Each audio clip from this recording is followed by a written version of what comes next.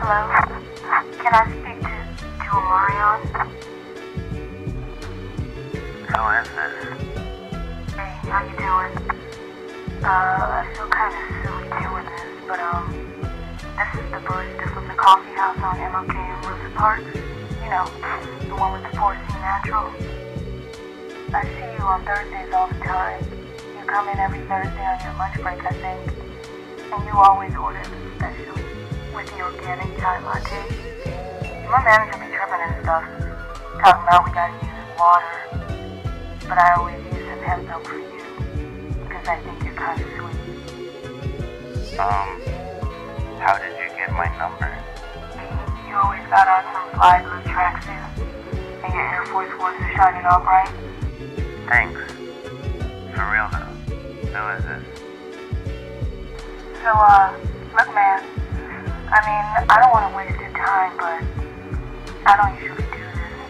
And I was wondering if maybe we could get together outside the coffee shop one day, because I do look a lot different outside of my work clothes.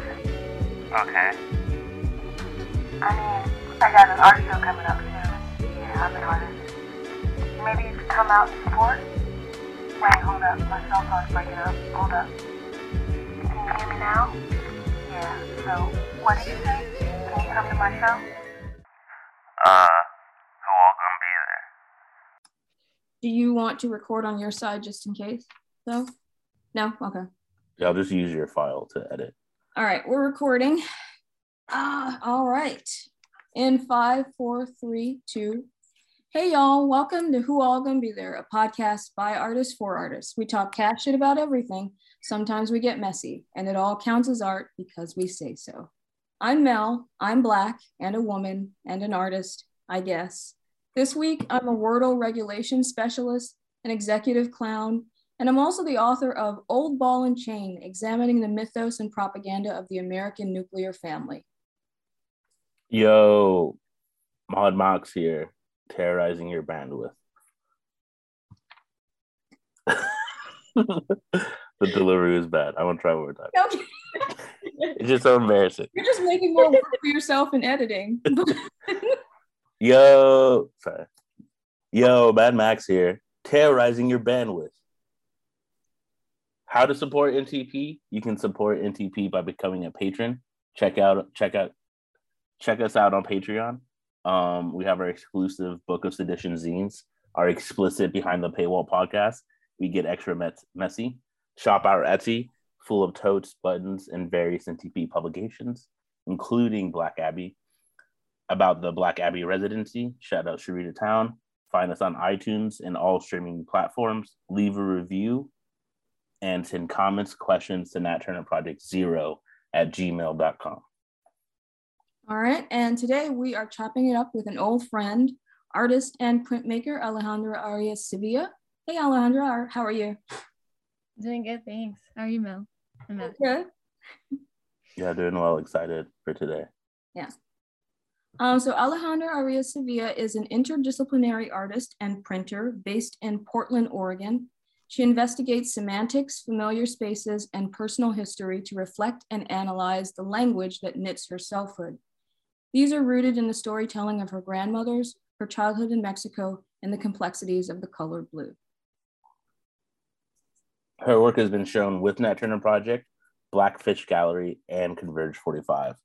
She earned her degree at Pacific Northwest College of Art, and she is the 2021 awardee of the Undergrowth Educational Print Fund at Malawi Printing in the Stello Letterpress Residency.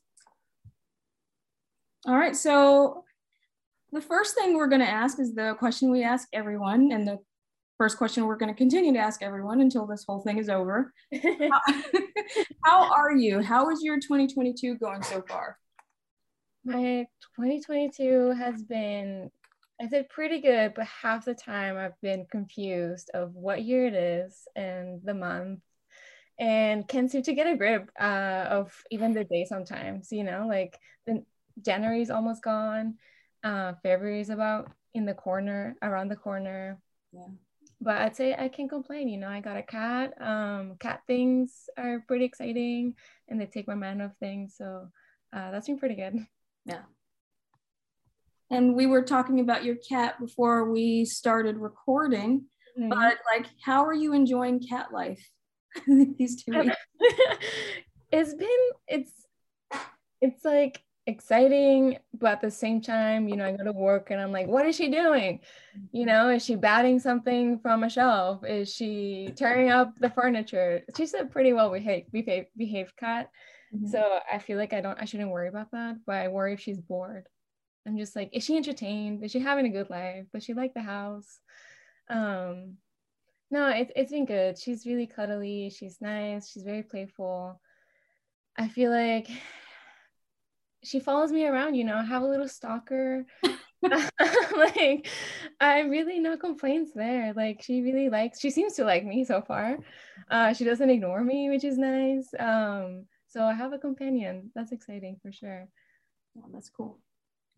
Do you think you'll be a cat parent that like spoils your cat? Oh my God, yeah, you're kidding me? Like last week, I had her like perched up in my chest and I was on Chewy. I was like, what toys do you like? And she's like, I haven't purchased it yet, but I was very heavily pondering of buying her more things so she won't be bored while I'm at work. It's a fine line, I'd say. Like sometimes I'm like, I'll just buy it right now. I'll do everything I want. And then I'm like, wait, she's fine. She's an animal. There's plenty of things she can entertain herself with. Windows, she loves perched up windows. So that's good enough. Yeah, no, I feel that. So my first question, what's your art origin story, art background? My art origin story. I was thinking about it. I'd say like, do you mind if she meows throughout the podcast? No, not at all. He's gonna get on the keyboard. I'm sorry, I just can't have that.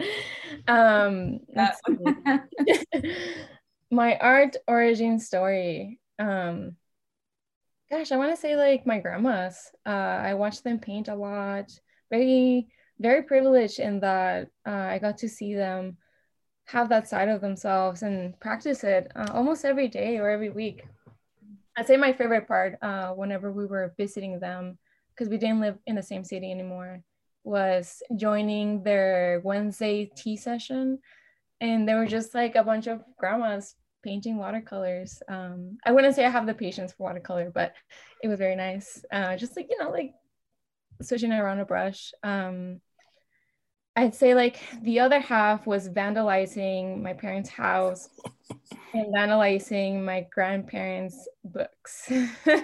I spent a lot of time smelling or like having like tactile moments with books. And a lot of it was either bringing in my Crayolas and just like, doing drawings all over them. Very nice edition books because my granddad was he had a publishing shop. And the other half was ripping the white pages because I thought they had no purpose. Just like this is a book. Every page should have something and it's blank. So either I draw on it or I will rip it.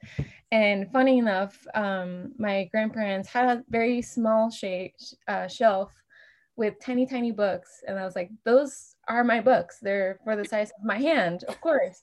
So I would like prop up a stool and get on it and like try to reach for the shelf. And then I will delicately take off these blank pages. And recently they sold their house and we were trying to move them to go live closer to family. So we were going through like memories and I asked them like, did you ever notice of my mischievous behavior with your books? And they're like, what are you talking about? And I like pulled up all these like small books and I was like, do you see the damage that I've caused? And they were just like shocked. They're like, we never touched those books. And I was like, so they were my books. Okay. So they were very nice to gift them to me. And I have them somewhere over there. And it's pretty funny going through them and seeing what kind of damage I did.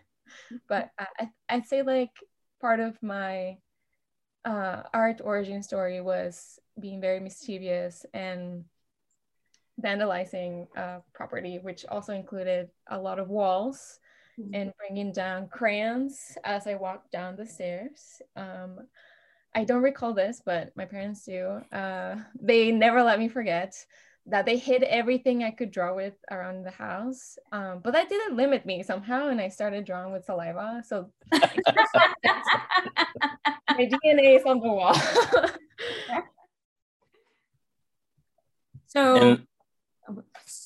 So clearly your origins kind of start with mark making and book deconstruction, I see. So yeah. Truly, it's funny how that laid the groundwork. I never even considered studying art in high school at all. So, really? Yeah. Even surrounded by so much art with your family and in your life. Yeah, I felt really lost. Mostly because seeing my sister, I feel like my point of reference was my older sister, who is an incredible drawer and sculptor, and she's incredibly interdisciplinary. And I feel like a lot of my reference was like, I don't draw like her, so I must it mustn't be for me. Until I took some printmaking classes on my last year of high school, and I was like, maybe, this smells like my granddad's shop. This is great. I like this. We'll see what happens. And sure enough, here I am. Yeah, so that was kind of like my next question, but wondering about like this kind of like impetus of your art without like, as a little kid thinking about it as art, but just like being a little kid, being creative to like, yeah, like your practice now. But so it made it seem like there was, I guess, were you always like drawing, or was there like a period where it kind of like fell off and then you rediscovered it, and then it was only like when you rediscovered it did you start like connecting the dots of like the things you were doing when you were like a little kid? I'd say like I wasn't always drawing, but I definitely was always writing like notes.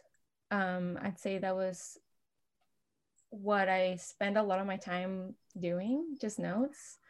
Notes of love, notes of kindness, notes of I'm mad at you, sister, you suck. And receiving notes was probably my favorite, especially, notes from my grandmas.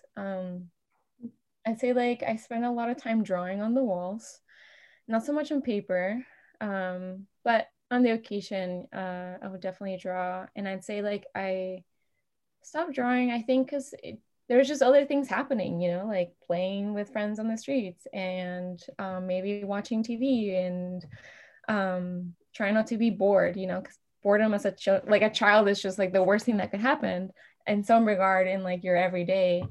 And yeah, I feel like I just spend a lot of time writing.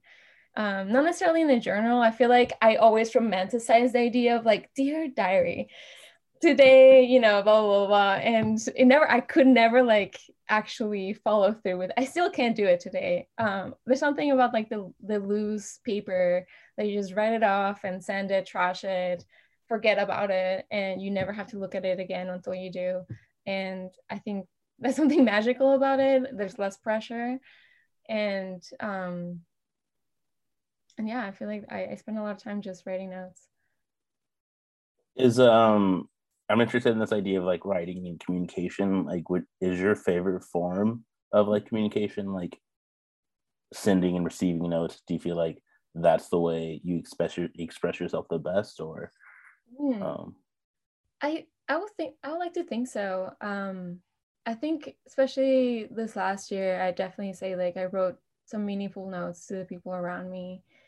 I think like the new way of writing notes, at least, is like sending voice notes to my grandparents, like my family, who I can't necessarily send them a note because, like the postal service in Mexico like sucks.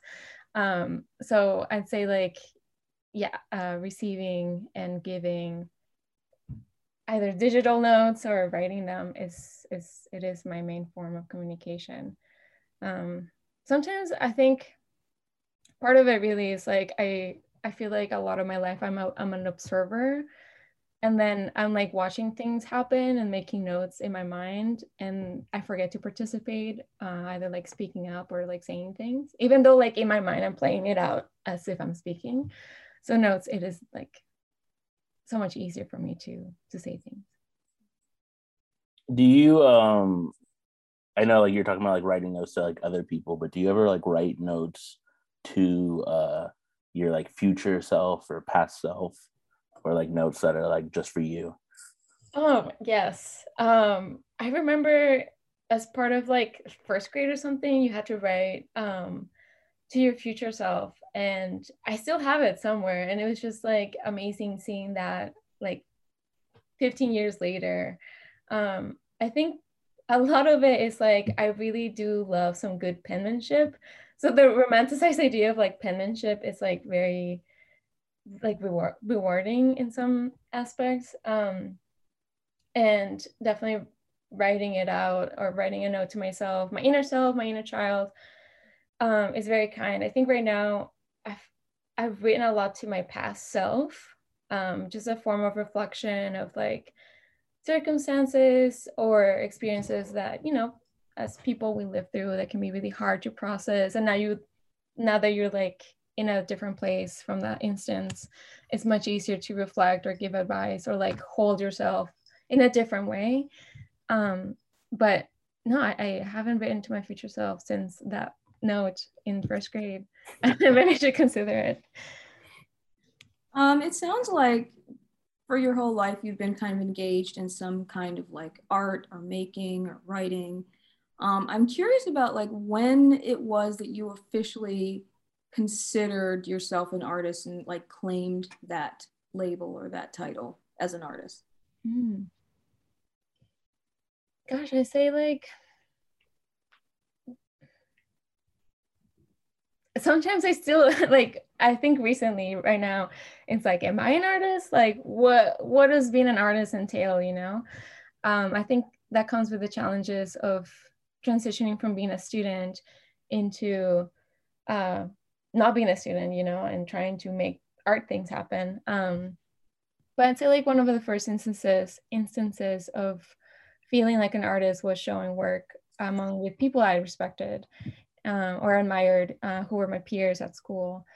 And that felt really rewarding, and people, you know, having conversations with me about the visual qualities or the things that they saw from the work. And that felt like it was worth continuing in that path. I think right now it's just like it's just like a weird loop of like, am I really an artist if I'm not like actively doing everything all the time? Like, is there periods of rest? Do I have to be showing and applying to all these things all the time? I think those are like the questions I'm battling right now, between feeling like I'm not artist enough and not making enough for myself, but at the same time I have a full-time job of making things for other artists or with artists. So yeah, I feel like it's a never-ending question, and I'm sure I'm not the only one in this. Yeah, I think that'd be an interesting like art piece, just for anybody to think about, like what does an artist at rest look like, or what does art rest look like?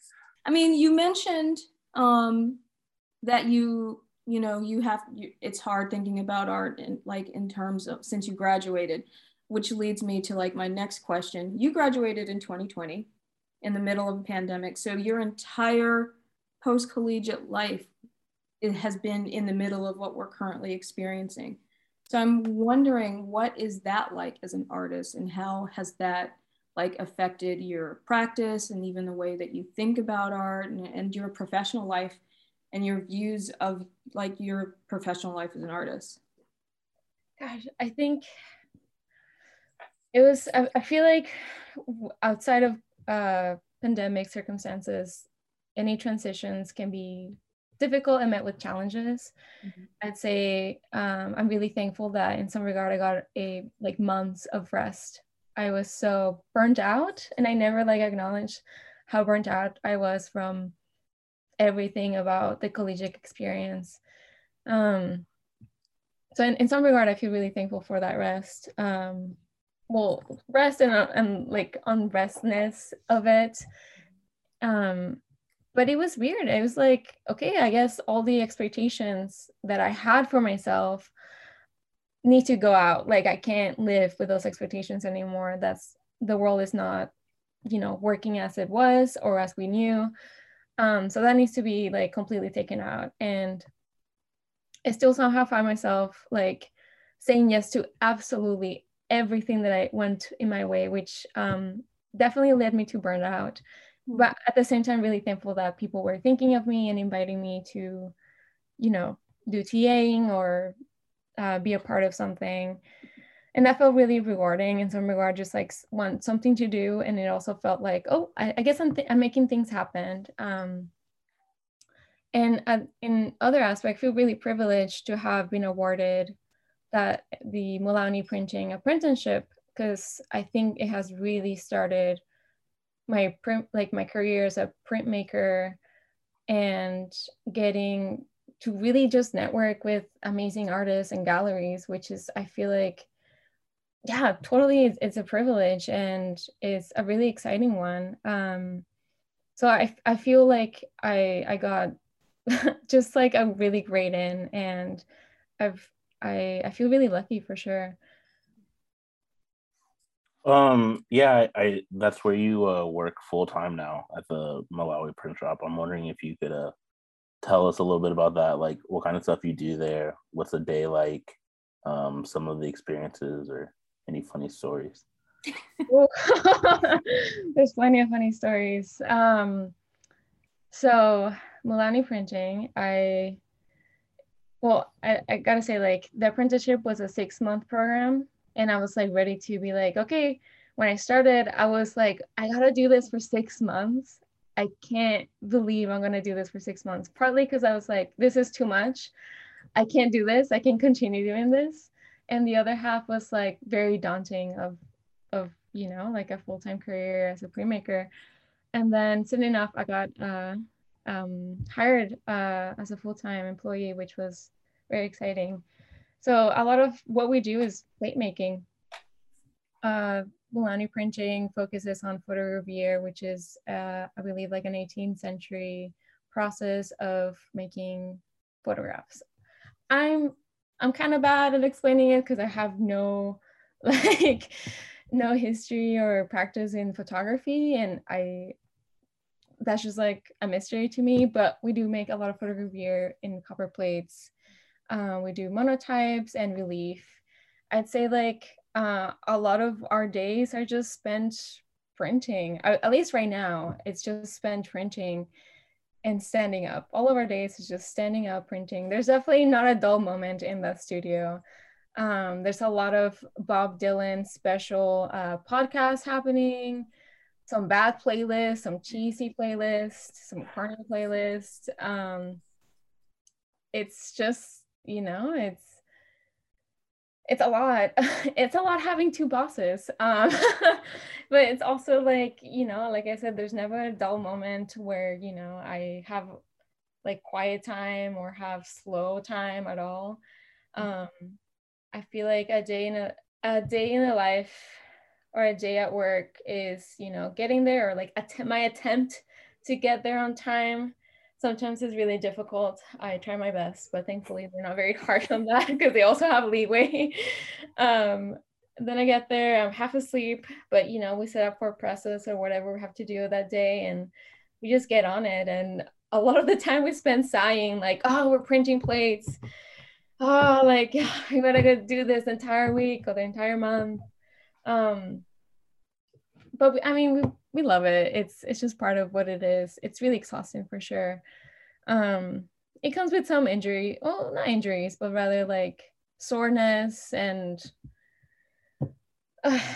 my boss sometimes makes me work out. It's like at the studio, it's very physical, and he's always like, you should get a gym membership. I'm like, dude, this is the only gym I need. Like, please don't make me exercise. Like, I can't bear it. But it's a lot. Like I said, it's 2 bosses. They're very completely different people. One of them is 30 something, the other is 60 something. They sometimes work really well together, and sometimes there's tensions. They bicker. I'd say like they bicker, and it's sometimes really funny to watch, and other times it's best not to go near it. Yeah, it's like I said, there's never a dull moment, and there's always so much happening there. They make fun of me because I asked one time if it will ever slow down like it was we had like a nice rhythm at the beginning of the pandemic, and they can never let go of that question. They're just like, oh, will they ever slow down? And like running around, and they're asking me that. I'm like, shut up, leave me alone. But no, it's really fun. As exhausting as it is, it's really fun. It's really cool that you're like an actual printmaker in the real sense of the word, in that you actually print other artists' like work. And I do wonder about like that industry and what it's like working there, in that field, which traditionally is not known to be the most diverse, right? So like, do you mind talking a little bit about that and what that's like, and like whether or not you feel like this desire to bring something new to it in that way? Yeah, I'd say it's eye-opening. I'd say like going from like studying a technique for yourself, for, you know, as an artist, or something that you want to learn, is really different than working in like the industry, I guess you could call it, or like the trade, if you will. It's eye-opening, and at the same time it's like, wow, you know, like nothing has changed in how many centuries.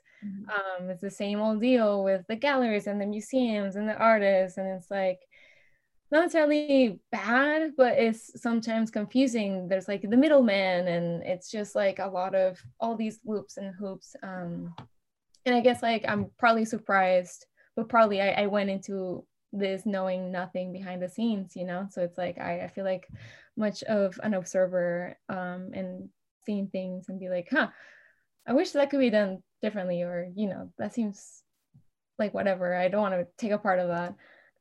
But at the same time, it's like, oh, this is like the only way that they do things at the same time. So like, how can you make it without doing all those things? I'd say like, considering we live in Portland, there is, I feel like it's a city of a lot of printmakers in a lot of ways, but I haven't really collided with many shops around town. Like we know of many outside, like throughout the United States, and, you know, my boss talks about them, how they work and how they do things. And it's just, I mean, we're a small operation, you know, and so I think it's just like trying to get a grip, and at least for me, it's trying to get a grip. I feel like my bosses know what they're doing, or they seem to know what they're doing. And it's just trying to maintain the shop afloat, really, and get through this pandemic as well as any other business. And I'd say like, it is, I just forgot the other questions. Would you mind repeating them, please? Yeah, just like, you know, what printmaking, like not the industry not maybe having the best reputation in terms of diversity, what you feel, how do you feel about that, and do you feel obligated to provide something new in that regard from your perspective? Yeah, I mean, being in printmaking means that you have to have really like the tools for the trade, and those are very inaccessible, both in they're limited, you know, a lot of these presses are not in make anymore.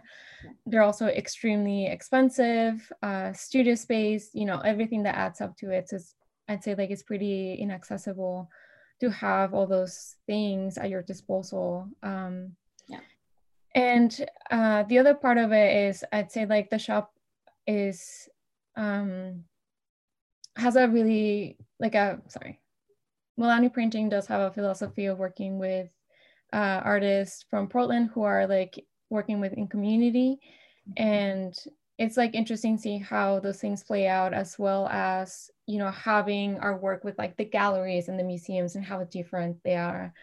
And I'd say like my entire experience as an apprentice and now as a worker is just seeing like, what am I interested in partaking in if I were ever to have my own press or like my own shop.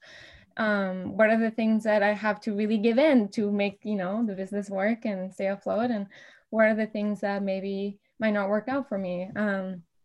I'd say like it's obviously much more complicated than that. I'm just like theorizing in some ways, and it's nice to like daydream about having a press in like an old house and inviting people like your friends over to just print and cats around and books and all that. And I think I hold that like daydreaming very kind, and I really hope I get to do that at some point in my life. Just be able to do and invite friends over and chat. And like be like, hey, you want to learn some print? Here's a press and here's your room and board. You can stay here for like a year or a couple months and just have fun. But obviously, like getting on really the behind of the admin, it has been like, oh, this is hard. So I'd say like it's nice to have all of these experiences of behind the curtain, and daydream about the things that I wish I could at some point magically happen. But it's difficult. It's, I'd say like any business is trying to survive right now, and I would really like to keep my job. I really love it. And it is nice to see that I can still grow with them. I'd say that's something that I wasn't expecting.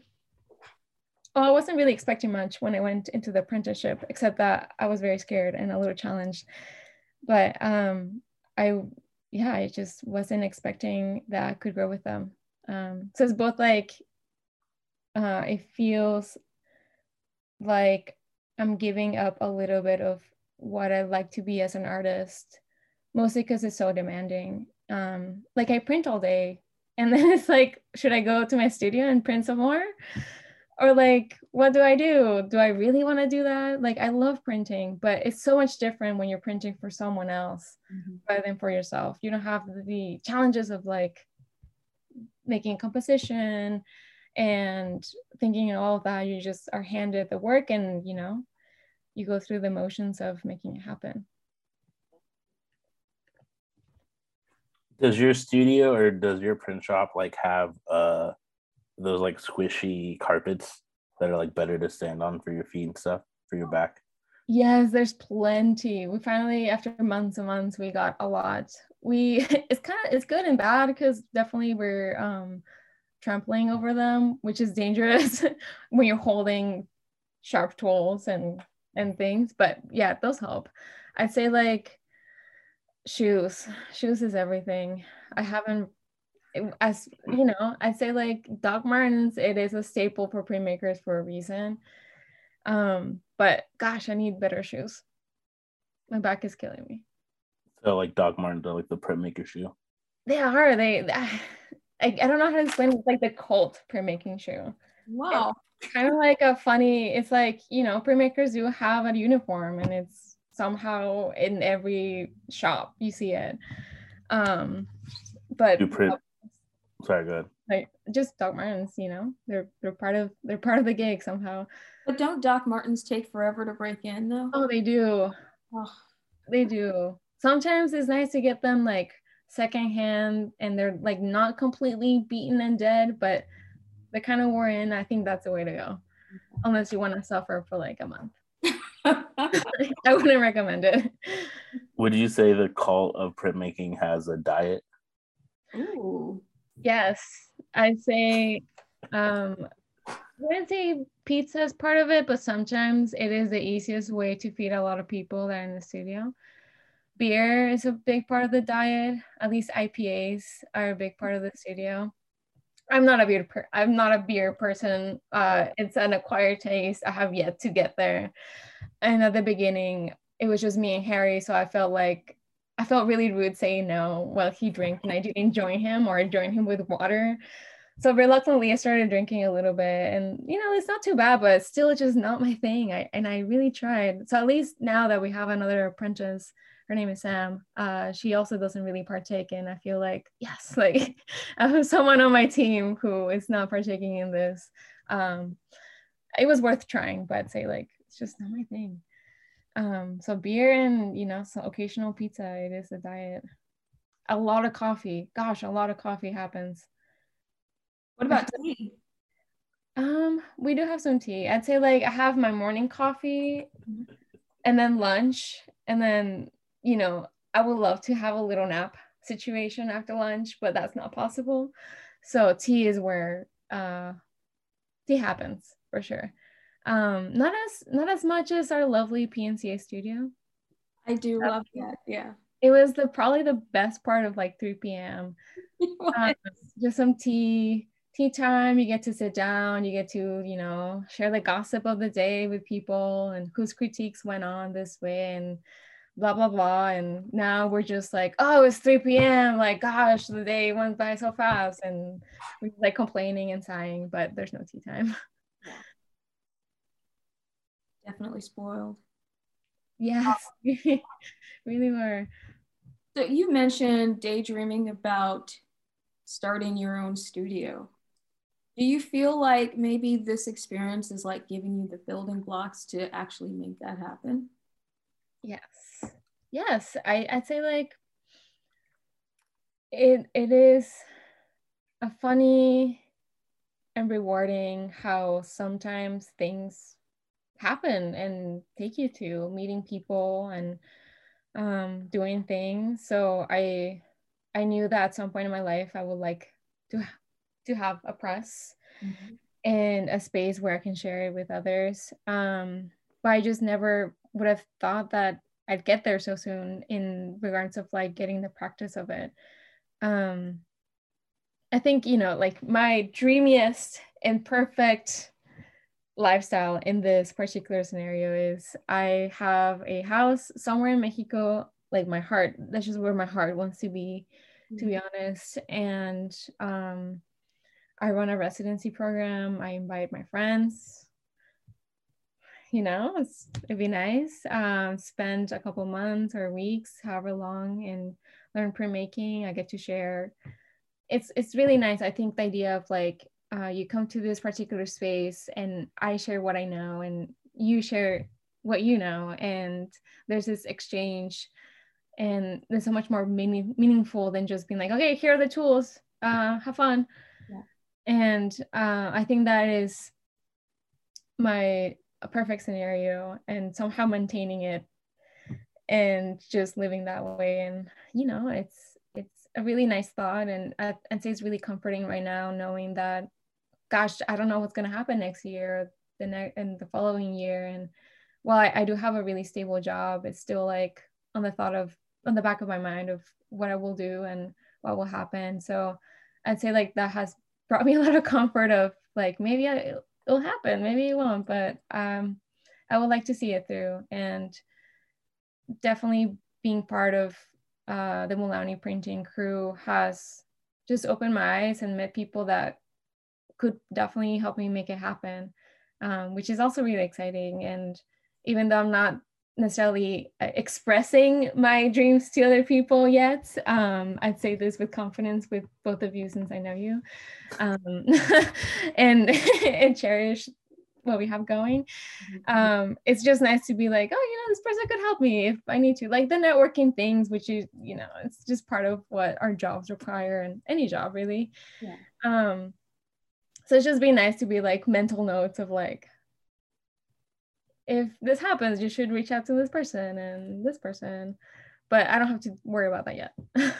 Yeah, have your Rolodex already. Yeah, it's kind of exhausting. It's like a full, like part-time mental job, but it's also exciting, the prospect of making it happen at some point.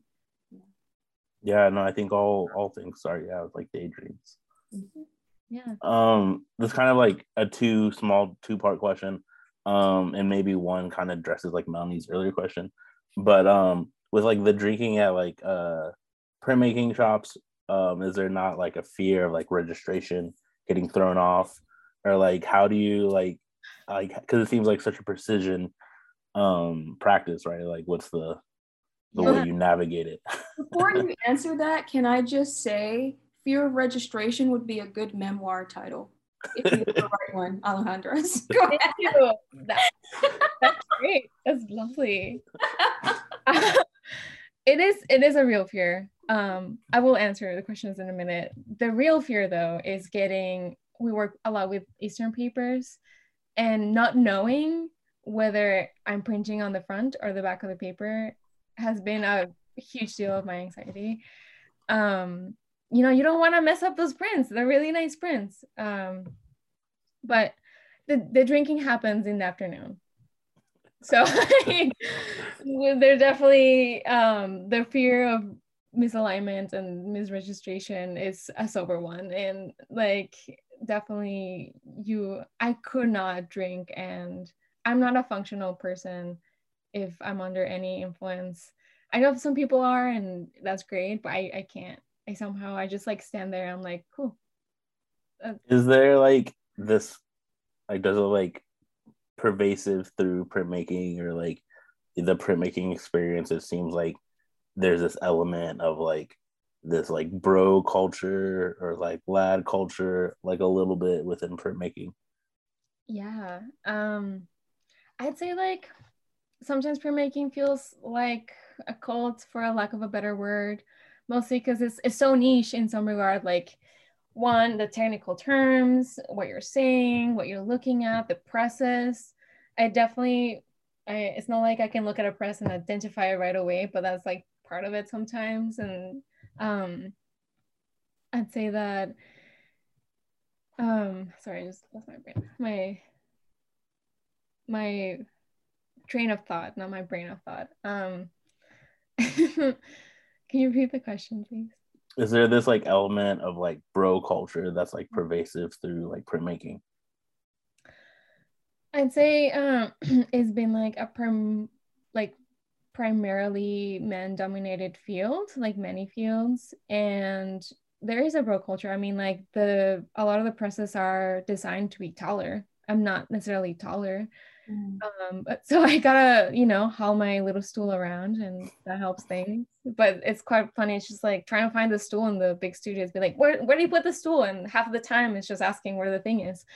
The other half is like dealing with, thankfully I'd say like my team, they know who to invite to the studio. They don't work with people that they haven't met before. So they have a really good way of being like, I know I can trust this person and they will be respectful. But in some regard, I'd say like from my experiences at PNCA, it was just like, an MFA TA would come in and just be like mansplaining things to me and that I didn't even ask, or I didn't even ask you for your opinion and you just felt like giving it to me. Or like nosing around when, like, I don't know you, why do I care what you say? So a lot of that comes with like exerting just this like power dynamic, because like I'd say like in regards to like academia, they were like in a higher, quote unquote, higher program. So they felt like they knew better, which, maybe, but like it wasn't necessarily, I didn't ask for their opinion. So I'd say like a lot of the bro culture that I experienced was in college. And it was just really like gross. And to know that some of these people are like teaching, and from my experience of them being like our TA, I'm just like, how does that work? Like, how are you creating an environment where it's like one, inclusive, and two, you're just like mansplaining everything to everyone, or just being, completely misogynist. So I'd say like I feel pretty good in regards to who is brought to the studio, and I know I can trust, even though, like from experiences, my guard is always up. But I'd say like we've had some very lovely people in the studio. I have no complaints about that. I'd like a follow-up question to that. So you've had experiences in many different like varieties of print shops, both academically related or like within the Portland community, but even like abroad in other countries. So would you say that kind of like bro code is evident in other parts of the world as well that you've experienced, or would you say it's like it's an American born thing? No, I'd say it's abroad. I like right now, as an example, is we are starting a printmaking residence where we invite Mexican artists or Latin American artists living in the US to our studio for a week or two.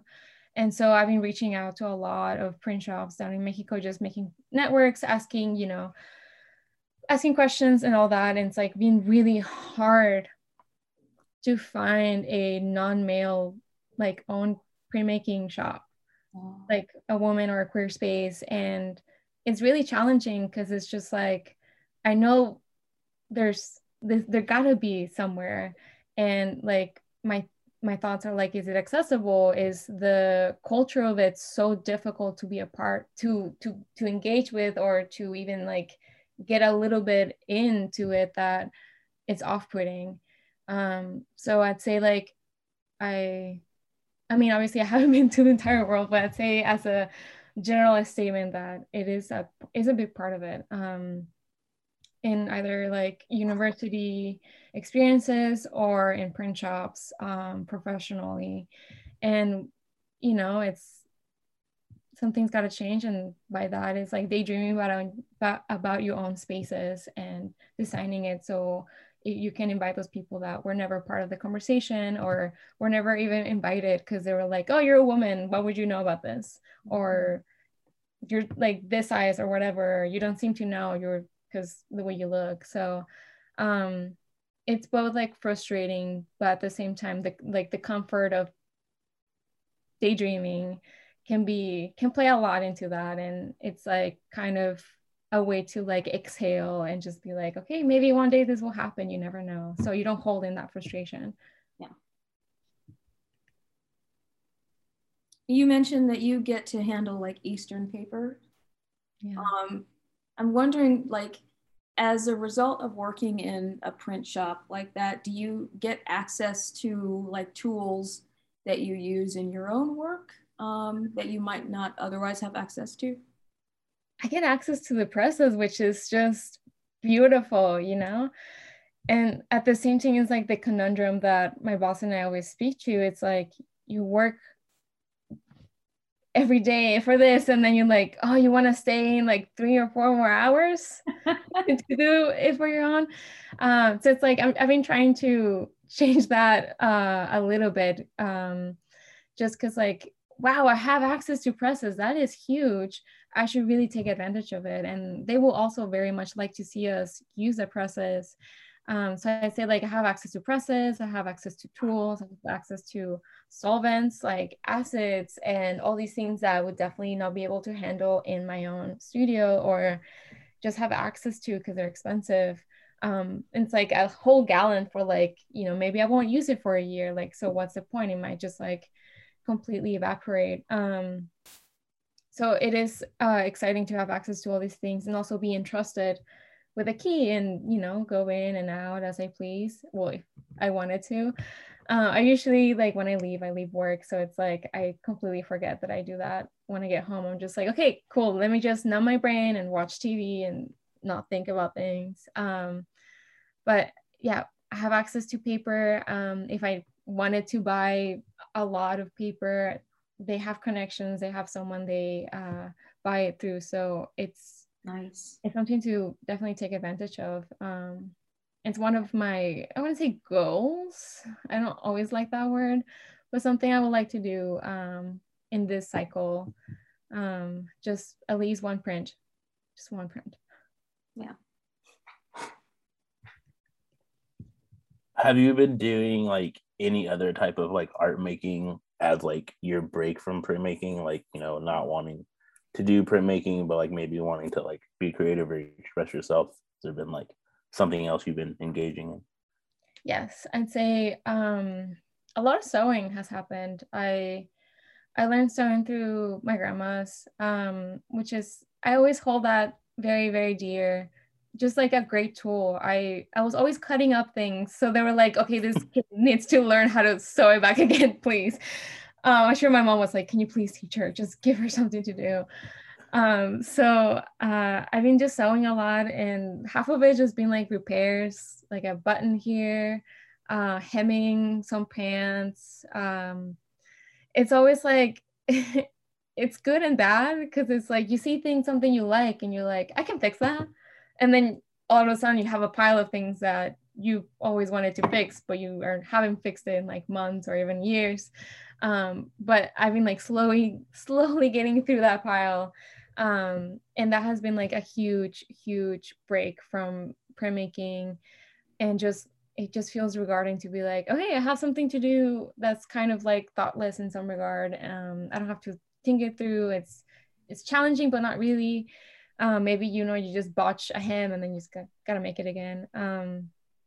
So I've been doing that, and I've been trying to get rid of, just as a printmaker, you have paper problems. You are a hoarder, or at least I am, and many of the people I know hoard paper. So I was looking at my drawers. I'm like, why is my drawer breaking apart? Oh, it's because paper weighs a lot. So I've been trying to just like make bundles and make pamphlets and make little like books, just to give away. Really, it's kind of nice to just do that sometimes when you're in the mood for it. Definitely bookbinding requires a specific mental capacity sometimes, because it's just not necessarily precise, but it does require a lot of attention. Whereas, at least for me, sewing can be a little bit more mindless. I'd say those two are my main actions, as well as cleaning. Just dusting, cleaning, maintaining the space can always be nice. It's like a reset, even though I don't use the space always. And then the other half is just staring at the wall. I think that's like a good chunk of printmaking or art making, just being like, pondering, wonderment, questioning, or maybe just no singular thoughts at all. But that's I feel like it's time well spent nonetheless. I'm curious if you could talk about the recent Stillo show you were a part of. Yeah. So I believe, can't remember if it was, sorry, just thinking time, and that's hard. In 2020, I applied to the Stella residency and I got accepted, which was really exciting. And it was a 2-week letterpress residency in this beautiful cabin in Camp Colton. I mean, like, if you wanted to be a fairy and you're a printmaker, that will be the way to go. You're in this cabin with these amazing presses, and you have the forest around you, and you just, get 2 weeks, and you have assistance from Rory Sparks, who is the project manager, and you get to just do work. And having the show up after like a year and some change was really exciting. One, I didn't get to meet my cohort at all, like once in Zoom, but a part of like the residencies, or what's exciting, is like meeting people, exchanging things, ideas, conversations, and just talking. And I was a little bummed out. I felt like I got really lucky to have the people in the residency who are like mid-career, and I was just like, wow, I get to talk to them and kind of learn a little bit more about how they got there and what have you. I think those are always interesting conversations of, have you gone to where you are now and what you wish to do. And it was just nice to see what other people made. And while I felt like a lot of the work that I did in the residency was unfinished, mostly because I just felt unresolved, not necessarily like a bad thing. It's sometimes nice to have work or have done so much in a residency that that still needs, or you can still extend it to your, artist practice. It just felt like a time for reflection of like, wow, I did a lot. Even though I'm not completely like pleased that I can't show everything, mostly because of my own expectations, which are like, they suck sometimes. It was really nice to see what other people made and just have a conversation and look at it in the wall. I feel like it changed a lot of my perspective. I was like, wow, I did that. That was hard. That was a lot of time. And it was really nice to hear everybody talk, because we gave short artist talks for like 5 to 10 minutes and explain what we did. So those are the moments where I'm like, wow, I am an artist. And it's like you're talking there in public and people are like intently listening. You're like, maybe I am an artist. And that was definitely a very nice moment of my last year, as well as going to the Small Acts Gallery, and that was lovely. I got to show my thesis work, which I didn't get to show unless it was like online, but it's definitely not the same. So I felt really lucky that I got 2 shows in a year where everything was up in the air. For both shows, you show your thesis work? No, for the Stella show, I only presented some of the things I worked at the residency, and then for the Small Acts show, I did some new work. I did some monotypes on silk, which was nice. Monotypes are always nice to work with. And then some older work, just exploratorial printmaking. So it was like monotypes with letterpress, or monotypes with like random objects then printed on top of each other. And then we did a small screening just to show a lot of the other artists that were part of the exhibition had like videos or visual work. So it was nice. It was like during the summer, we all sat down and got to see it displayed. We got eaten by mosquitoes, which was not fun, but I got to see my work, my letterpress animations on a wall. Nice. Which is like a weird way to say things, but like it was really exciting. Like I've only seen them in my screen or on my phone, and it was like, wow, I did that. I don't know if you have those moments where you've done the thing and it's been a while, and then you look at it again, you're like, I did that. That's crazy. I can't believe it. So that was really nice. Yeah, I'm sorry, go ahead. You mentioned your thesis work and the letterpress animations. As I have talked to you about your thesis work, and then also talked to my thesis students about your thesis work, one of the things that I enjoyed about it is your challenging and your confrontation of language and what it can do, and its barriers, its limitations, its possibilities. So I'm wondering, are you planning on continuing in this kind of work in the future, or was this something that was kind of thesis specific and you've kind of put it on a shelf indefinitely to pursue other things? I'd say it's something that I would like to continue. I went into developing my thesis knowing the entire time that something that is just long-term. I mean, language is a living thing. Yes. Language is a living thing, so it does require, I wouldn't say consistent, but like from time to time reflection, questioning, wonderment, maybe a conclusion that you arrived at previously no longer serves you or is no longer relevant, or it needs to change because you have more information now or you have a different context. And I'd say like definitely having 8 months to explore that, it's not enough time.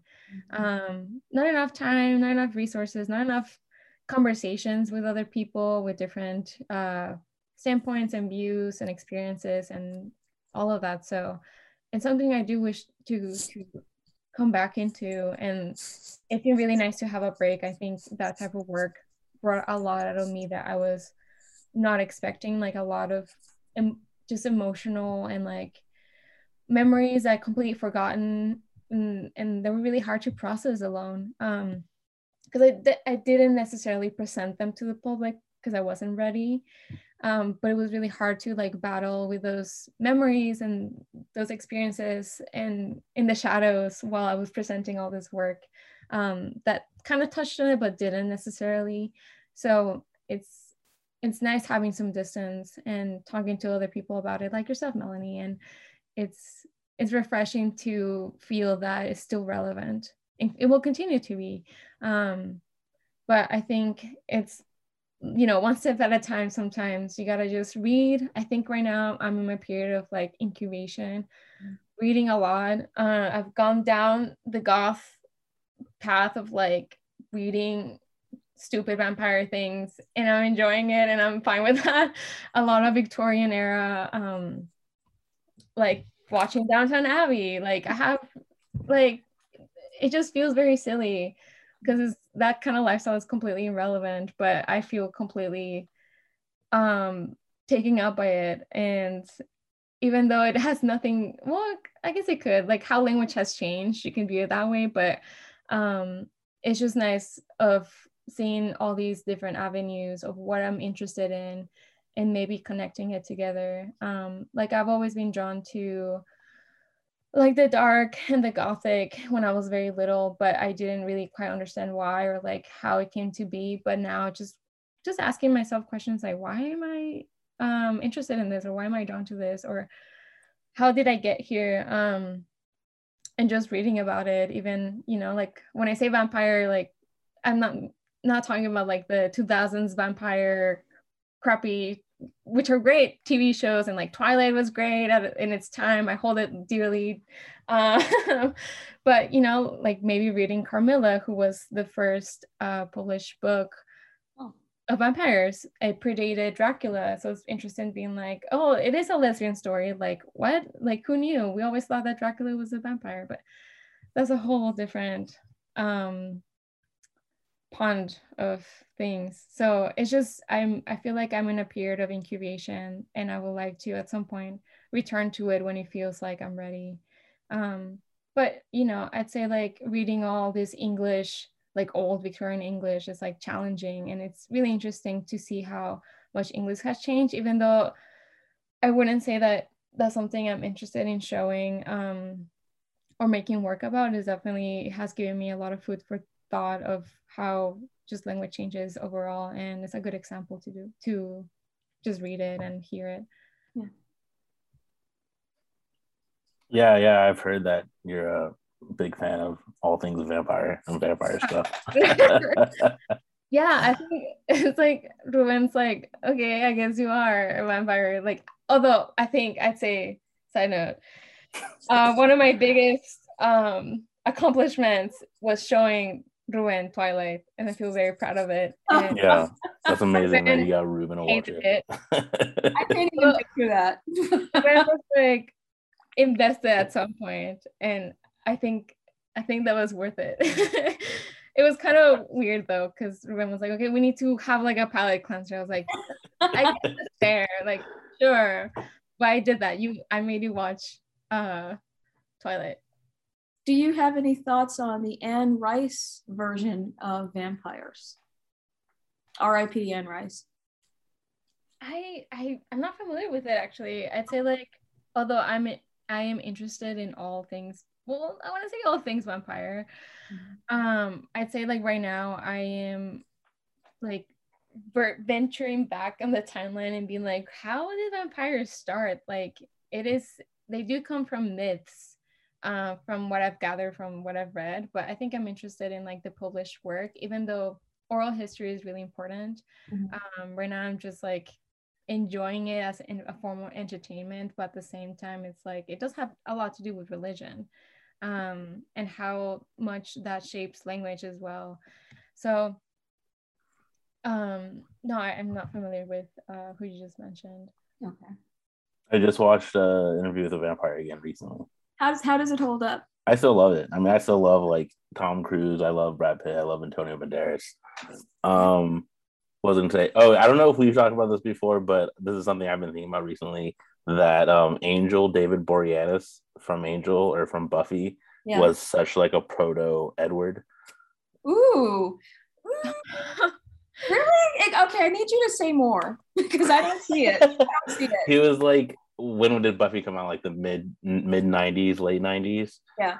So he was like that. But then you look at Edward, they look similar. They have like that kind of short brown hair, both fiending after a high school girl, even though they're like a couple hundred years old. Okay, that's true. Yeah, that's a good point. There's other. I'll show you the full pie chart. There's other crossovers. Have you seen a Midnight Mass? I have not, but I did recently watch Interview with a Vampire, and it's I'd say like I wouldn't say it's like entertaining, but it's like, gosh, like 2 hours of them just talking. It's I mean, great. that's Anne Rice though. That's based on an Anne Rice book. Okay.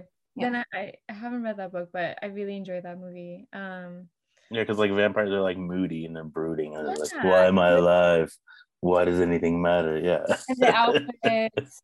Someone and tweeted, someone tweeted, why are all vampires always rich? Like, why are they always wealthy? And then someone tweeted back, if you're from 1892 and you're still broke, just walk directly into the sun. Yeah. Yeah, you have a lot of time to amass wealth. But I think too they also choose people that are already like well off and be like, oh, you're already a rich guy, like it'll be easier for you to be a vampire or something, maybe. Right. I mean, I'm sure they get benefits from like making the vampire. They're like, oh, I like your library. Maybe I'll just come right into vampire and get in there. I mean, they do go hunting for a reason. Maybe they're like spying and like, this person, yes, this person, I don't know, questionable. You kind of touched on this a little bit, but I'm curious about like your thoughts and specifically in your practice, this like intersection between like printmaking and poetry and the ways like you utilize like both those things. I'd say like with any craft or type of like art making, there's something really poetic about it. I think probably because printmaking can be romanticized, and I definitely feel very in love with printmaking in so many aspects.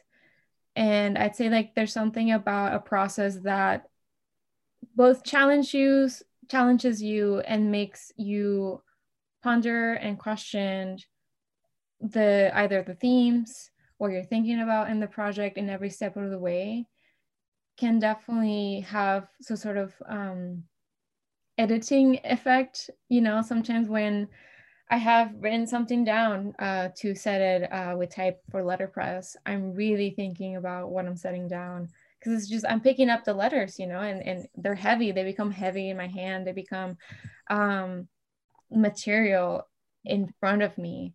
So I'd say there's something that lends itself to that, and it translates really well. And also it's like you become another person. It's, I'd say like for me, I'm writing something down on my computer or by hand, and then when I'm going on to set it, I feel like I'm both a printmaker, but at the same time I'm editing myself in another, like my other consciousness is like, oh, let's rethink this word, maybe you should look at something else. Or sometimes the limitations of you have so many A's or so many E's will make you rethink your words. So I'd say like for letterpress, it really lends itself to the process of writing and just like really thinking about words, because it's just it becomes materialized in front of you, which is so bizarre sometimes too, because we say these things and they're material and we somehow understand them, but then you put it in front of yourself and you're like, sometimes you stare at the word a little too many times and then you don't know what it means and you're like, is this real? There's been many times where I just look at it, I'm like, do I even know English? Like, do I even know Spanish? Like, does this even make sense to anyone? Especially after like the fumes come on. You've like been standing all day and you're like really unsure and you question everything. It's like staring at a painting for too long. Those things happen, and I think they're just part of the process of editing yourself and or reflecting or just looking at it at another point of view. You're not just sitting down and writing the thing. You're making it happen. So I'd say letterpress really lends itself to that, and it's been really exciting and enthralling to get back into that type of writing. I always wrote, but I never considered myself as someone who writes or someone who can write such things. And sometimes I read what I've written and I'm like, that's really profound and that's really beautiful. And then I'm like, damn, I can't write. It's so cool. And then I'm just like, you have writer's block and things happen. But letterpress is a beautiful way to translate poetry. What do you think about this like idea of like intention and maybe like the power within certain things, like the idea of like typing a word on a computer or on a phone versus like writing it on paper versus like like letter pressing that word, like you're talking about, like getting these like every single letter together. Is there like more, like the idea of like the longer process like lends it more power, or like I don't know, I'm just curious if you think about that or like what you think about that.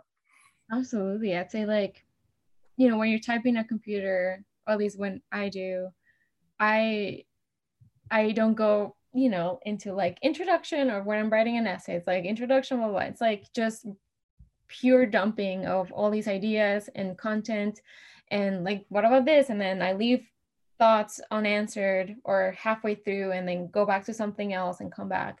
Because, it's like I can just click it and delete it and copy and paste it and rearrange it. And it's a really wonderful tool because you can just be a little haphazard with how you're stringing thoughts along and connecting them.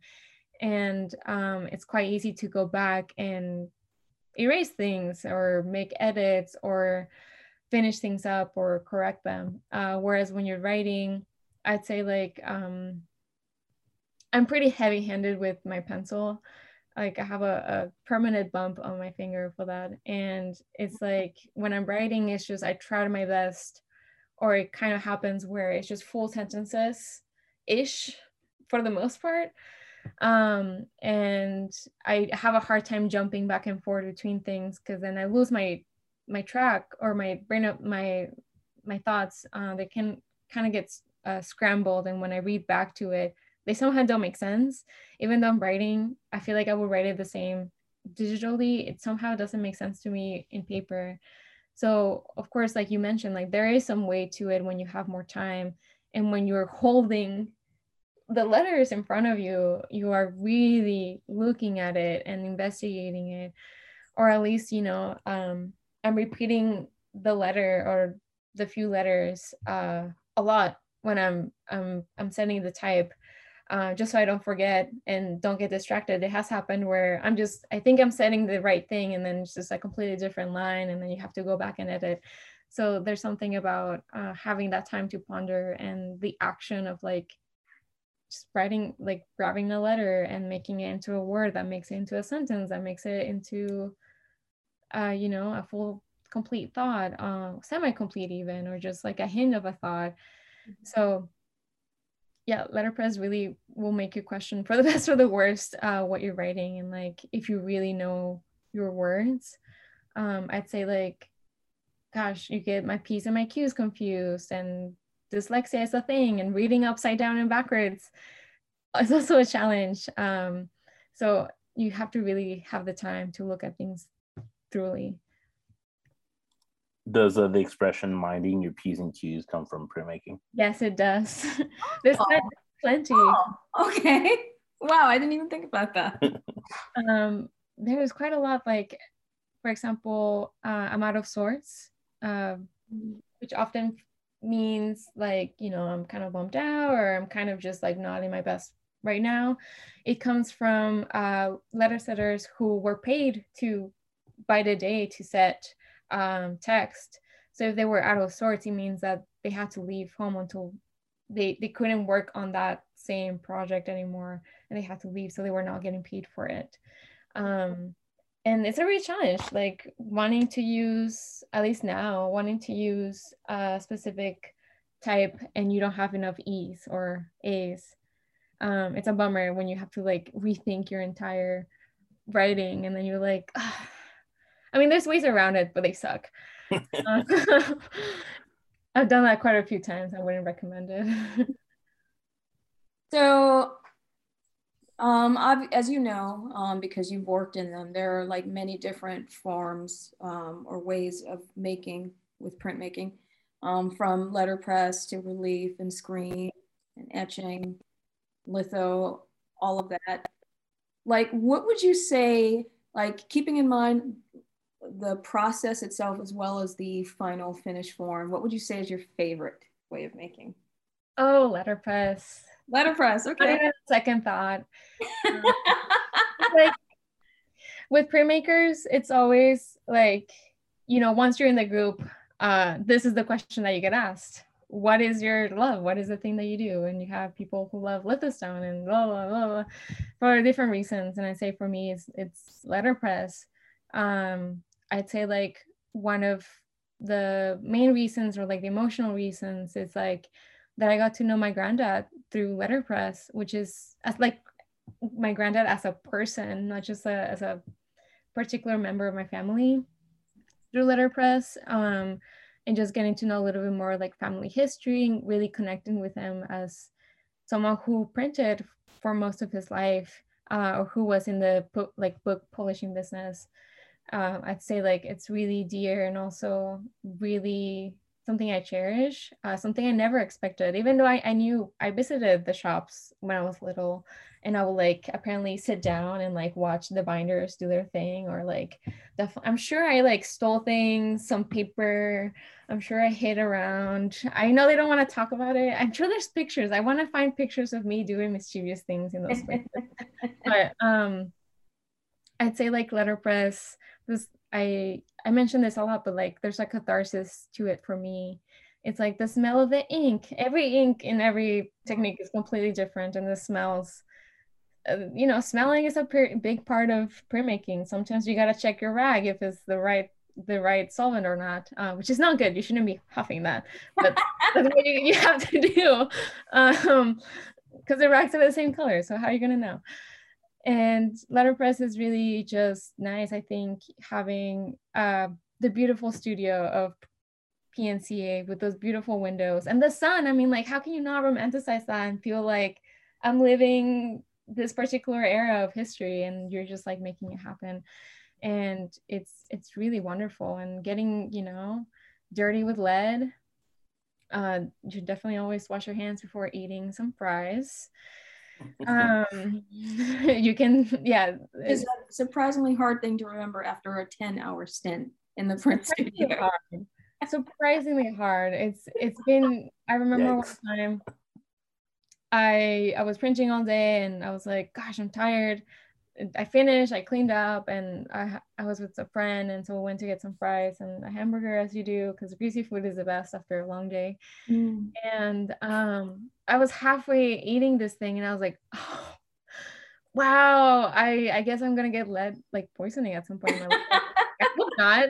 But it really, I was just like aghast with myself that I've forgotten. I like done everything. I tried to not forget, not to clean the things, because it's a communal space, but I forgot to wash my hands. So oopsies. And then after that incident, I always remember it. So gotta make mistakes to learn from them. But letterpress is my love. It's beautiful. I'm curious about this like time. It feels like a lot of stuff from printmaking it's still like from when like printmaking started, like a lot of the machines are still like human powered and like based on like designs from, I guess, when did the printing press start? In the 1700s, 1800s? It's Benno Gutenberg. I know this. I completely forgot. It's fine. But I was like curious about like, does that like, and then also using like all these like toxic old chemicals and stuff like that, does that like relate to your interest in like the Victorian era? You're talking 1436. 1436. All right, my timing is way off, so like I'm gonna scrub that question. And like, to be fair, they claim Gutenberg, but I've heard things that it predated Gutenberg. It does. It was who's the guy that made the peanuts? The guy that made the peanuts? It was like somebody else. It was probably like some black person, right? Yeah, probably. Yeah, Gutenberg. I don't know how it went about it, but either like through the silk trade or something. But a lot of like in China, they had already equipment to do printmaking. It was just very different. So he took from that and just kind of I don't know how the right word for it, but just made it a little bit more efficient for what he was seeking to do, which was to reproduce the Bible. Yeah, that's a good question. I had not connected how these old techniques and what I am invested in right now, which is like Victorian era and vampire-esque things, I'd say there's always something to be learned from the past. And it is interesting how every process or progress, for lack of a better word, in our history and our timeline, it's like, for example, where books started to become much more of a commonplace, not necessarily accessible, but just much more of a commonplace to write down things. People were saying this is the end of oral history. They always talk about the end of something. And with letterpress, it was just like, it became obsolete at some point. The letterpress that I'm using now became completely obsolete, and people had to, there was like developing technologies and change all of that so that it became obsolete. And to think right now that it has been taken over by artists and become so niche and so wanted and so demanded and so desired is, I'm not sure how that became to be. I feel like sometimes artists just take what's been obsolete and rethink and reimagine ways of using them. Because it's not obsolete really, it's just obsolete to whatever it was servicing into. So I say, like, to look at letterpress as something that's so popular right now, in my granddad's timeline, it became completely obsolete. And part of his business downfalls was that the family didn't want to update those machines, didn't want to update the way they were printing. So I felt like he was really enthralled that I had taken up such a niche thing, such a thing that it was from his youth, like he learned this when he was like 15, and he had no choice but to take over the family business when his dad died. So it's, for him, I think he was like, oh wow, how can you be interested in this? Like, this is, ages ago, it's obsolete. And then a lot of wonderful conversations came about. But I'd say, like, it's funny how things come back and forth and they're reimagined. I think it's interesting that, like, and it's one of the things that I'm fascinated with printmaking about, because like these things are not really obsolete. They've just been replaced by these kind of like digital technologies, right? But of the two, the analog versus the digital, one of these is kind of has the potential to outlast everything, I think. And that's kind of why I'm attracted to like the printmaking process, because it's analog, but it's still even now so very advanced that if we were for some reason kind of like, thrust into this dystopic world, zombie apocalypse, the printing presses would still exist. They would still be workable. Like, we could still have them. So I don't know. I just always think of that. So the zombie gazette. Yeah, exactly. Totally. I'd say, like, in certain places when like all these presses are just like laying about, they have been like completely constructed into something else, because sometimes all these digital equipment and like new technologies are completely not accessible. So what else do you have but to have a printer or a letterpress? And so seeing how that has become so punk, and so like for the revolution in a lot of these other places, it's really it's nice to see like letterpress specifically be recontextualized, because it was both a tool of liberation and a tool of oppression for many different instances. So I agree with you. I think I never had thought about it, but yeah, these machines will definitely, I mean, they weigh like tons. Yes. They will definitely like be in the ground. Nothing might happen to them unless they fall, but like it's fine.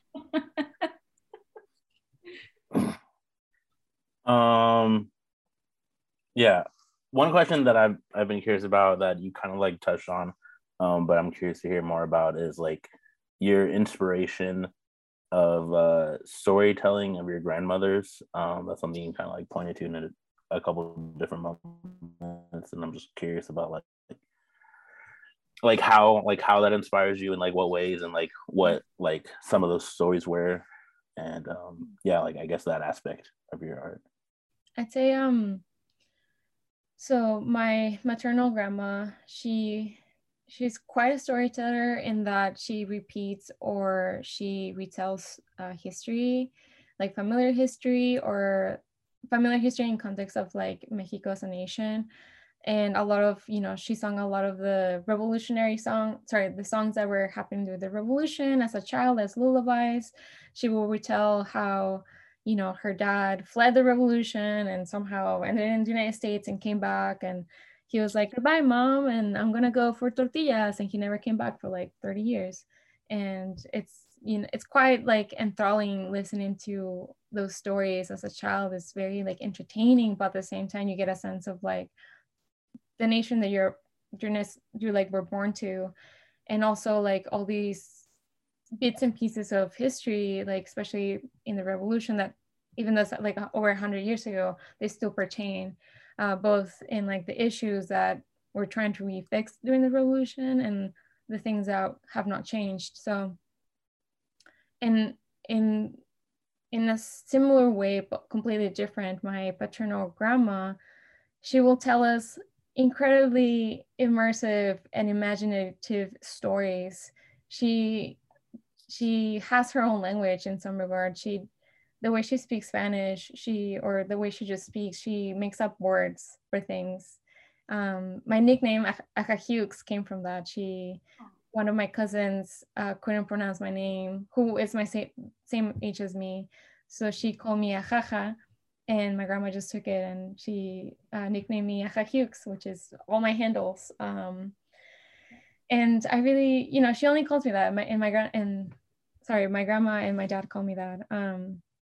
So it's really interesting to see these two grandmothers who partake in a lot of like oral history and in such different styles. And one having a grandma who either retells or repeats stories as a way of like education, but also entertainment, and one that continues to imagine different worlds and, I mean, totally do like world building and also challenging the ways that what things are named.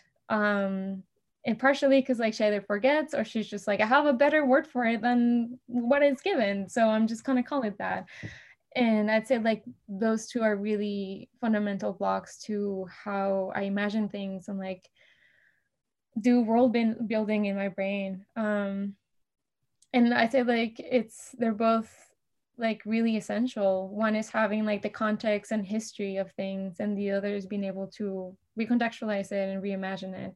So I say like those two things really influence me, and it's always really comforting, I say, like to listen to my grandmas speak. And even though they've told the same stories many times, I'm like, please say it again. Like even though I'm 25 or something, like please, like just let me reimagine myself being a child, like listening to it, and brings me a lot of comfort because I really like just want to spend time with them. And oral histories is just the way to go.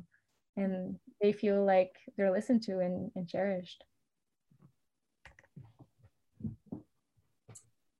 What do you have planned going forward in terms of your art and your work? Oh my, I'd say, well, I'll start with this. Seeing the Louis Bourgeois show at the Jordan Schnitzer Museum or Gallery at PSU really got me in awe, because she did a lot of printmaking. Oh, she also was working with like print shops, and just seeing this artist who I've admired for so long and kind of know much more of printmaking as I did before,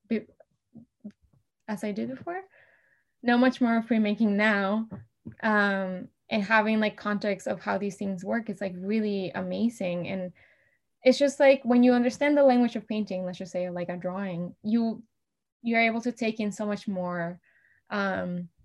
And that really got me thinking of a few things, just pondering like how can we present books, or how can we present these containers, these publications, these containers of ideas and creativity differently in a public space like a gallery, or how does it live outside of a gallery? So I've just been thinking of that, and at the moment I haven't really done my due diligence and looking into other artists who have done this, although it will be helpful. It's like sometimes it's nice to just like be in wonderment, or like how can you really do that.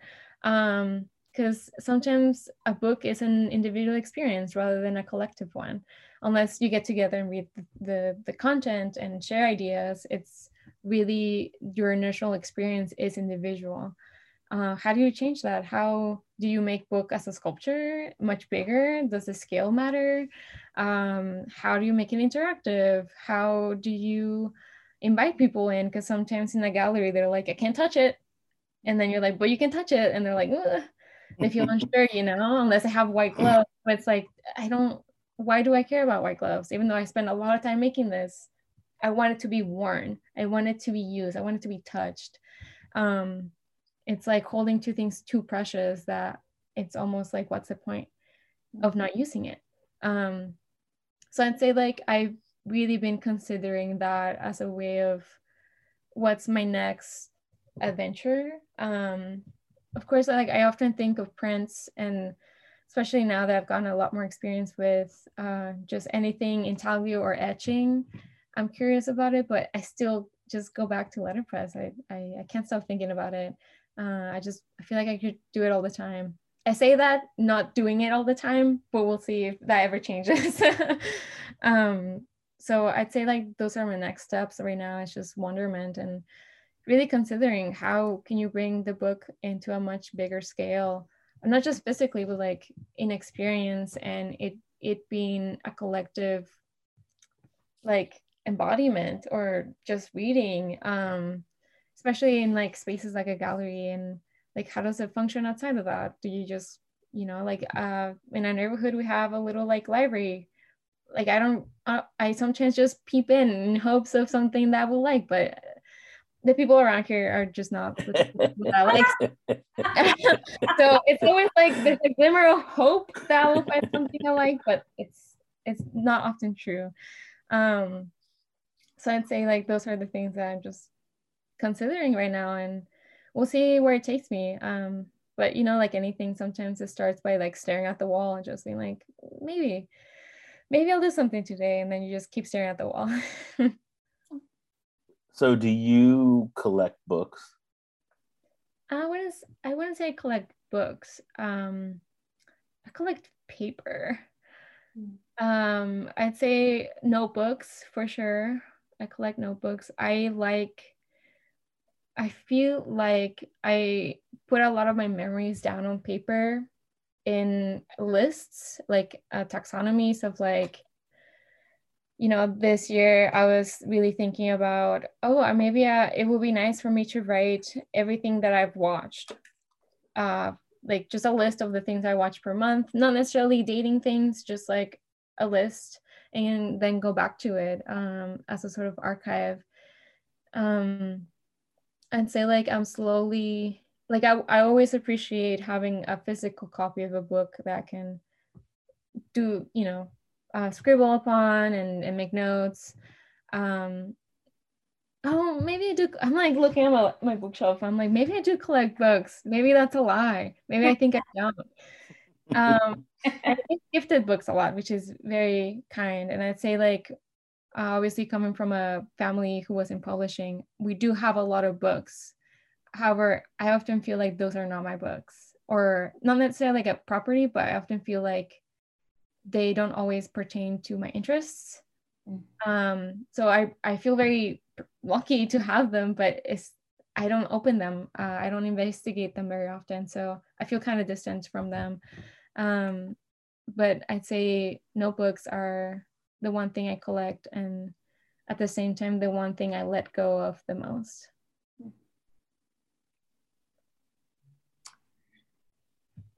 What artists are on your radar right now? Who are you looking at?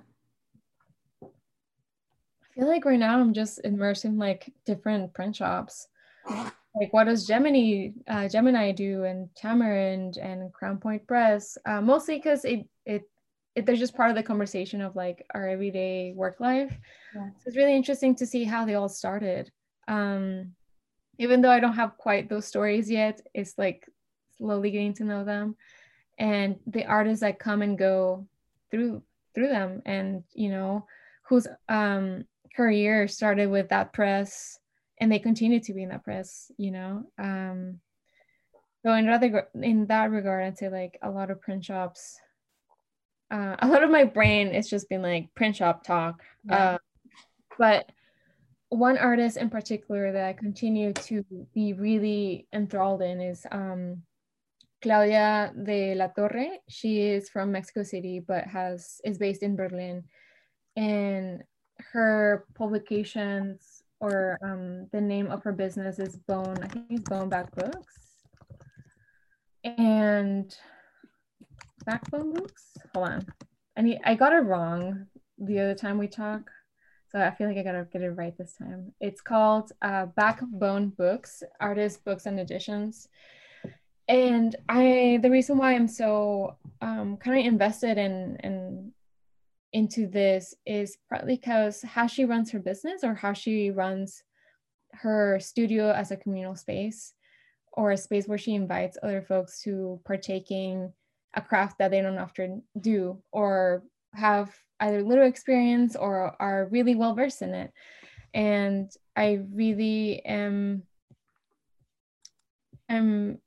I feel like I'm attracted to that because it's a different venue of having a press or having a publishing business, where you don't go through a gallery, you don't go through a museum, and it's mostly just artists in conversation and peers in conversation and makers in conversation. And I'm really interested in how she goes about it. Also, her exhibitions have been really interested in how she presents books. Like just having a set of books, just one idea concurrently throughout the space, and how do you present that to an oncoming group of people, and how do you communicate those things, not just by reading them, but like how do you communicate the language of like bookmaking. So I'd say like I'm very interested in what she's doing, and my plan at some point is to reach out to her and just be like, can we talk, like, please? I was just about to ask you that. Yeah, I really I feel like after that initial conversation, and if she is down for it, I would love to be just, hey, can I see you for a week or two? Is this possible? Probably not this year, probably not for many years, but like, can we do it at some point, or even if it's online?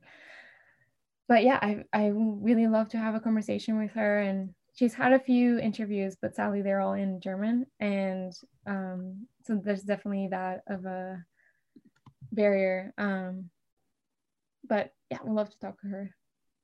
Now, time for the segment y'all could have kept that, which is a special segment for where we discuss something in which someone gives us something that no one asked for. In this case, Aaliyah, who has been often... Oh my God, Chris Brown. Sorry. Wait, you're getting ahead of us, Max. So Aaliyah, who's been often memorialized and obsessed about in our culture, who passed away has it been 20 years? Has it been that long? No, not quite. 21 years. It's been 21 years since she died. They have decided to do a posthumous album, which will feature, you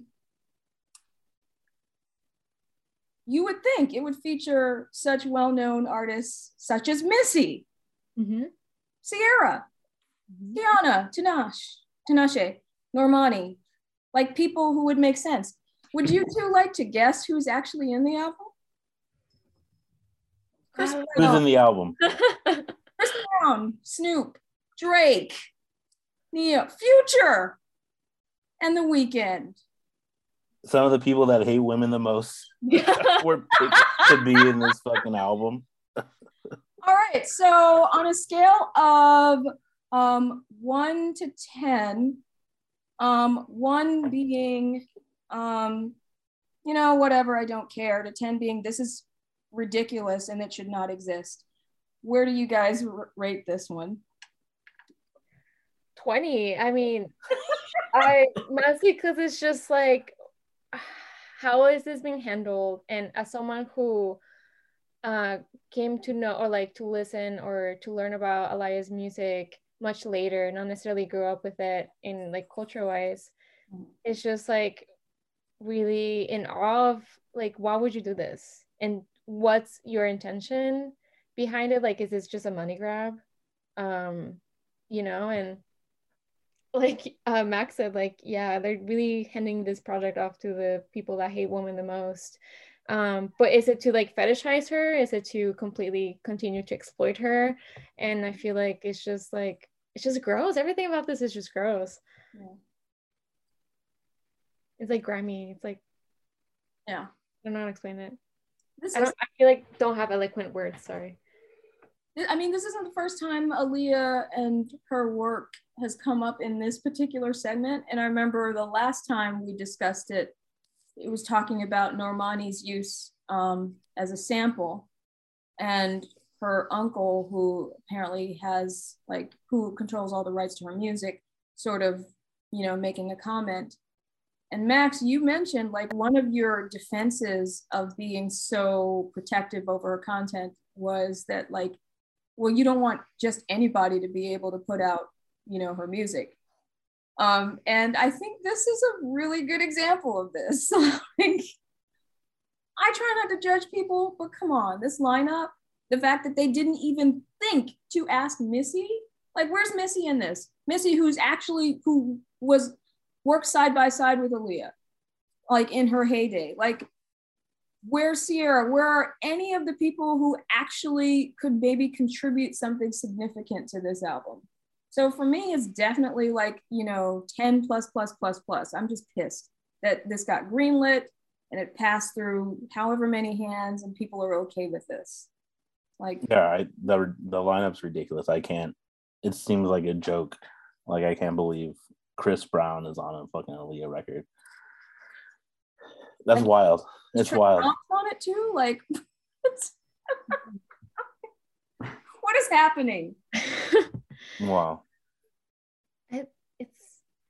It's just, I guess, like, the only thing I gotta say is, like, it seems that we're entering this era of like content of remakes or regenerating from previous content, like just in shows in general. And I wonder if that has anything to do with this, you know, like just like in general. Yeah, that's something I've been wondering about. It's kind of like a tangent, but it's like, as like people like live longer, do we start just like recycling through things more, and like nostalgia comes up more? I feel like it was for the baby boomers, and now like even for like millennials now, like we're like kind of like bringing back nostalgia, like certain shows, certain like artists or certain like movies or whatever. It's like this idea that's like, oh, we can just like bring it back. But then to come back in this way, and I still feel like so divorced from like what Aaliyah was about. It's kind of ridiculous.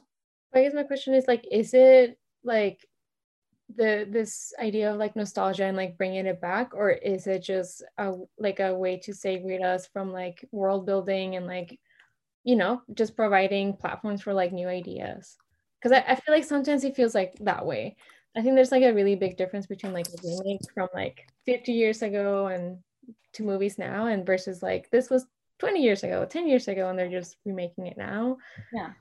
So I don't know. I get the sense that it's just a way of continuing to like chip off or continue to feed or eat from that hand that gives in the same idea. And yeah, I'm like, why are there's so many remakes right now, or extensions of things?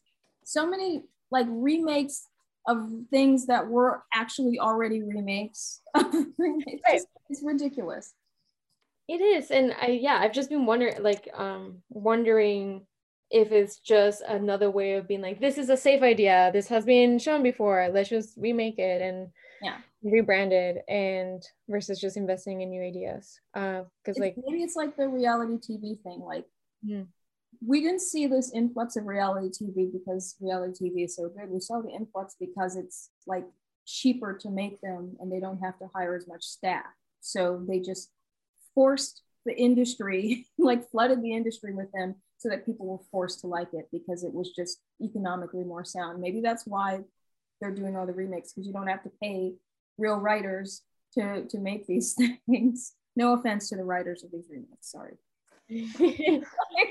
Yeah, I definitely feel like it is that. And then like I wonder if like, if you own a catalog of somebody's, it's like you every time you re-release it, it kind of like increases the value of the catalog. It's like, oh yeah, let's keep this like fresh in people's mind, and then Aaliyah songs will be in movies again, or getting more like royalties, or like a way of just like keeping your property lucrative, or keeping revenue streams coming in or something. I don't know. Yeah. But still, it's still such a wild lineup. I was like, what? Have y'all heard the Weeknd song that was released? Mm-mm. It was not good, y'all. Not fully. I've gotten bits from TikTok, as one does, and it's just I don't know what to say. I think, how does this happen? Well, it's I asked that, but like I know because there's power in a lot of that, but it's just gross. It's just gross. Yeah, I still can't believe it. It's like everything that's going on in the world, like R. Kelly finally like getting it like come up is in relationship to Aaliyah, but then you still put like somebody like Chris Brown on a record. It's like that sounds so like fucked up. Like, what the fuck? Credit lawyer too, and it's just like make that make sense. I guess like my question is like how for someone who like unfortunately passed away so young with a legacy, how does that legacy continue and translate to new generations, and also how like both how do you keep it alive, and what are like I guess it just depends on who has power over that legacy or who that legacy is handed to. And I guess it's interesting to see that even like translated into artists as well and their legacy. But it's just unfortunate of how things are handled. And like, can the crowd have like a say in this? I'm sure there's some pushback, but how does it even, I don't know. I'm boggled by the music industry, like any industry. But yeah, it's just like, yeah, does it go to your like if you die suddenly it goes to your like next relative or whatever, like along with like whatever belongings? Because it's wild to think about like your estate, like so basically you have to figure out who gets all your shit when you die. Right, but I'm saying like say you die without like doing that paperwork, right? Isn't it automatically like next of kin or something? And yeah, then it goes to like some uncle that may not have even been like cool with you or like even supported you and is now like making like millions of dollars off of you. I'm not saying that's the case with like Aaliyah, but I'm saying like I'm sure in some scenarios like the person in charge now like may not have even been cool with somebody, or even like us as like all artists, like if we were to die suddenly and then some relative we were never cool with starts like treating our art or like marketing it or like making it like this is going to be on like McDonald's food bags or something. Well, because I'm getting really creeped out about like parts of my family that should not have ever have access to my work. Yeah, but it's wild to think about. It's like, oh yeah, somebody that like I don't even fuck with at all could end up being in charge of like my legacy or like dictating like how my art exists in the world. It's so gross to think that like there's a whole album that could possibly come out if there's not enough pushback with Chris Brown and Future on it. Like, really? That's what we're doing? Like how is that okay? That's what I'm saying. Like, who's like, yeah, so out of touch, or like, again, like, I don't know, I'm sure some fucking man or something, but that's wild. To revive. Do y'all know what the title of the album is set to be? Is it in the article? Yeah, it is. Oh, Unstoppable? Unstoppable. Yeah. That's the name of the album. That's gross. I'm like every part of this just really grosses me out. Like, I still can't believe that. I'm just trying. I don't know what to say. Oh wait, did you give a score, Max? My score is it's not for me. It's gonna be a no from me. It's gonna be a no from me, dog. 1 to 10. About how upset I am. Yeah. Yeah, 10. Okay. All right. 10 to the 10th power. All right. I'm still like flabbergasted. I'm just floored. It's set to be released this month, so I'm hoping that someone stops Unstoppable because like when it comes out, are you gonna listen to it? No. Not even just to see? Nope. Not even curious? Nope. No. Not curious. I heard half of the Weeknd song. I'm good. Oh, Poison. Yeah. I haven't heard it. I'll have to check it out. No, let me know if you get through the whole song.